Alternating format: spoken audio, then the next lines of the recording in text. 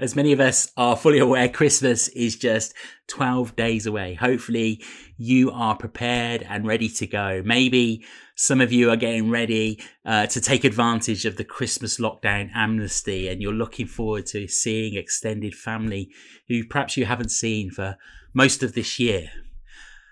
So before the celebrations begin, I want to take a moment this morning and reflect again on the reality of this season. Christmas in the church calendar is often referred to as the season of Advent. It's a time when we remember God's arrival amongst us. The word Advent literally means that. It means arrival or the coming. It's a time when we remember the arrival of God amongst us in the form of a baby who was born to be king. The philosopher and theologian Kierkegaard once told a story of a king who was more wealthy than any other king before or since. He had everything he wanted except the thing he wanted most. He wanted to be married. He wanted to find love. Now, the problem wasn't the lack of opportunity. There were plenty of females in his kingdom that would have loved to become his queen. Besides his wealth and power, this king had a reputation of being kind and just. But the king was concerned how he would know he was marrying the right woman. Would they marry him for love, or would they become his queen simply because of his wealth and prestige? More than anything, this king wanted to be married, and he wanted to do more than just share his palace and wealth. He wanted to share his heart. So one day he's outside the palace when he sees a simple peasant woman. There's nothing special about her, but for some reason she caught his eye. And as he watches her from a distance, he realizes he was falling in love with this peasant woman. Why he loves her was hard to explain. She had no wealth, no social connection, no political influence. It didn't seem like she had anything to offer him, but he loved her regardless. But how could he express this love? And so he asked his advisors, and they said, well, hey, you're the king. You have ultimate power. You can just command her to love you. She's powerless to resist. You can just take away her freedom of choice. But he was a wise king, and he knew whilst he could force her body to be present in his palace, there was no way he could force her heart to be his.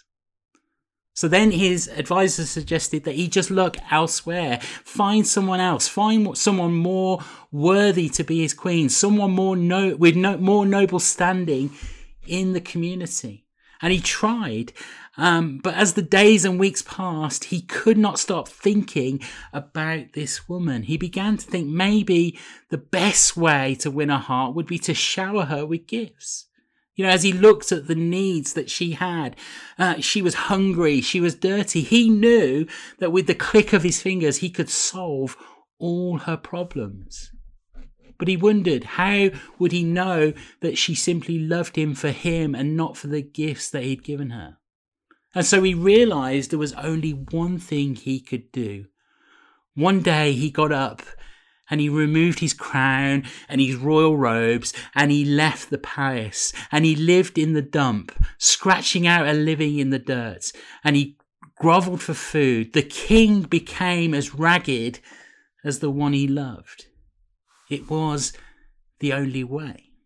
During this season, we are reminded that you and I are like that peasant woman, and God is the king who removes his royal robes and comes and lives amongst us.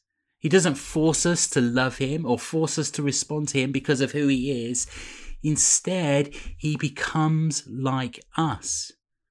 And the most amazing part of the story is that he chooses to become like us. God chooses to step into our world. The God of the universe chooses to put on human flesh. What kind of God would do that? It seems completely insane. In the opening chapter of John's Gospel, it says this: in the beginning was the Word, and the Word was with God, and the Word was God. He was with God in the beginning. Through him, all things were made. Without him, nothing was made that has been made. In him was life, and that life was the light of all mankind. In this wonderful opening passage in John's Gospel, we see this image of Jesus as the Word, and he is the Word that has been with God from the beginning. In fact, Jesus is God. He reveals to us what God is fully like. And as this passage continues, we get to verse 14. It says this: the Word, Jesus, became flesh and made his dwelling amongst us. We have seen his glory, the glory of the one and only Son, who came from the Father, full of grace and truth. Eugene Peterson, in the Message translation of the Bible, he puts it this way. He says, the Word became flesh and blood and moved into the neighborhood. We saw the glory with our own eyes, the one-of-a-kind glory, like Father, like Son, generous inside and out, true from start to finish. God moves into the neighborhood. God, the God of the universe, he didn't just stand at a distance and speak morality and philosophy into his creation. Instead, he entered into his creation. God knows what it means to be human. He knows what it's like to be you and I. He knows what it means to feel tired, to feel hungry. He knows what it means to be a teenager full of raging hormones. He knows what it means to feel disappointment, to be discouraged. Not only does he know it, but he chose to put himself in that place.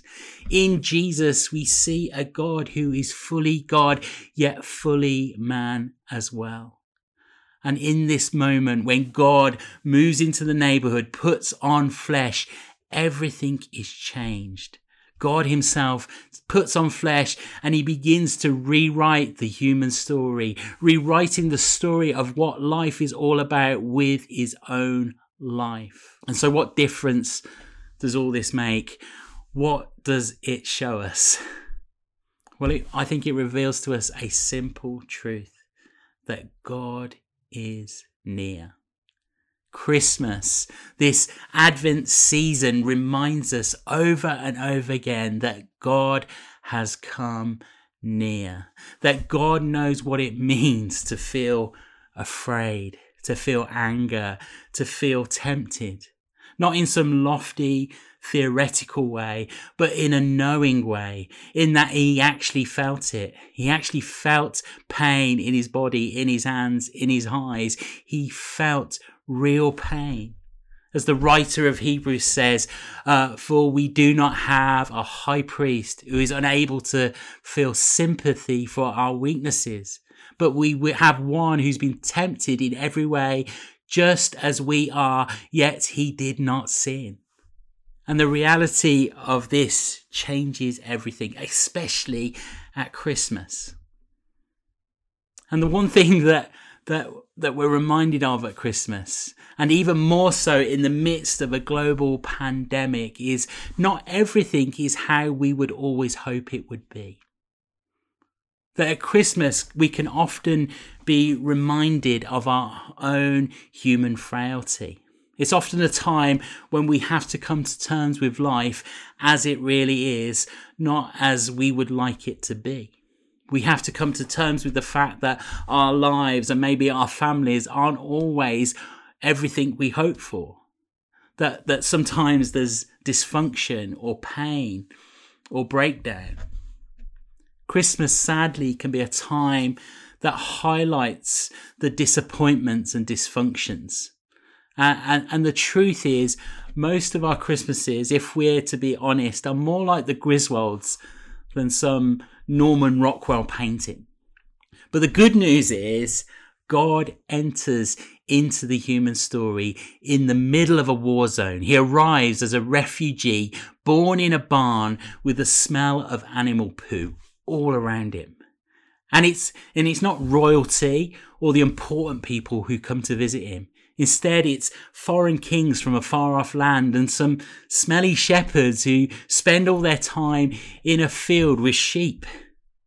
This is where God chooses to walk into the human story, and that's where he chooses to meet us.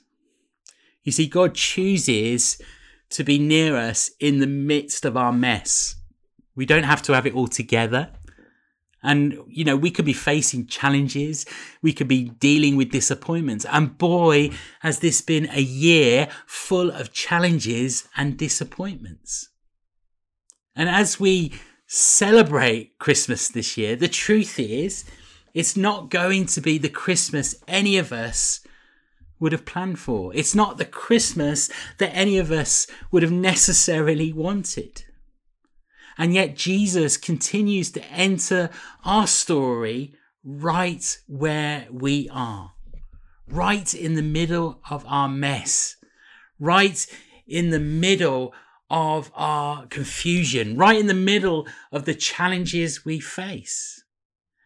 And he becomes like us. He feels our pain, that we might find life and life in all its fullness through him. So this Christmas time, although it might not be the Christmas we hope for, although we might not be able to do all the things that we love and enjoy, we know that God meets us right where we are. And may we encounter more of him in this season, the reality of him, the God who identifies with our pain, the God who knows what it's like to feel and suffer and to experience brokenness and pain and mess. And may we invite him into that place again this Christmas time.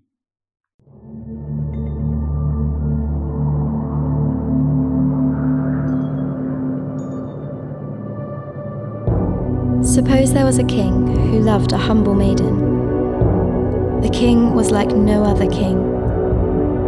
Every statesman trembled before his power.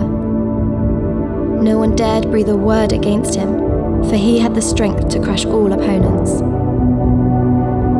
And yet this mighty king was melted by love for a humble maiden. How could he declare his love for her? In an odd sort of way, his very kingliness tied his hands.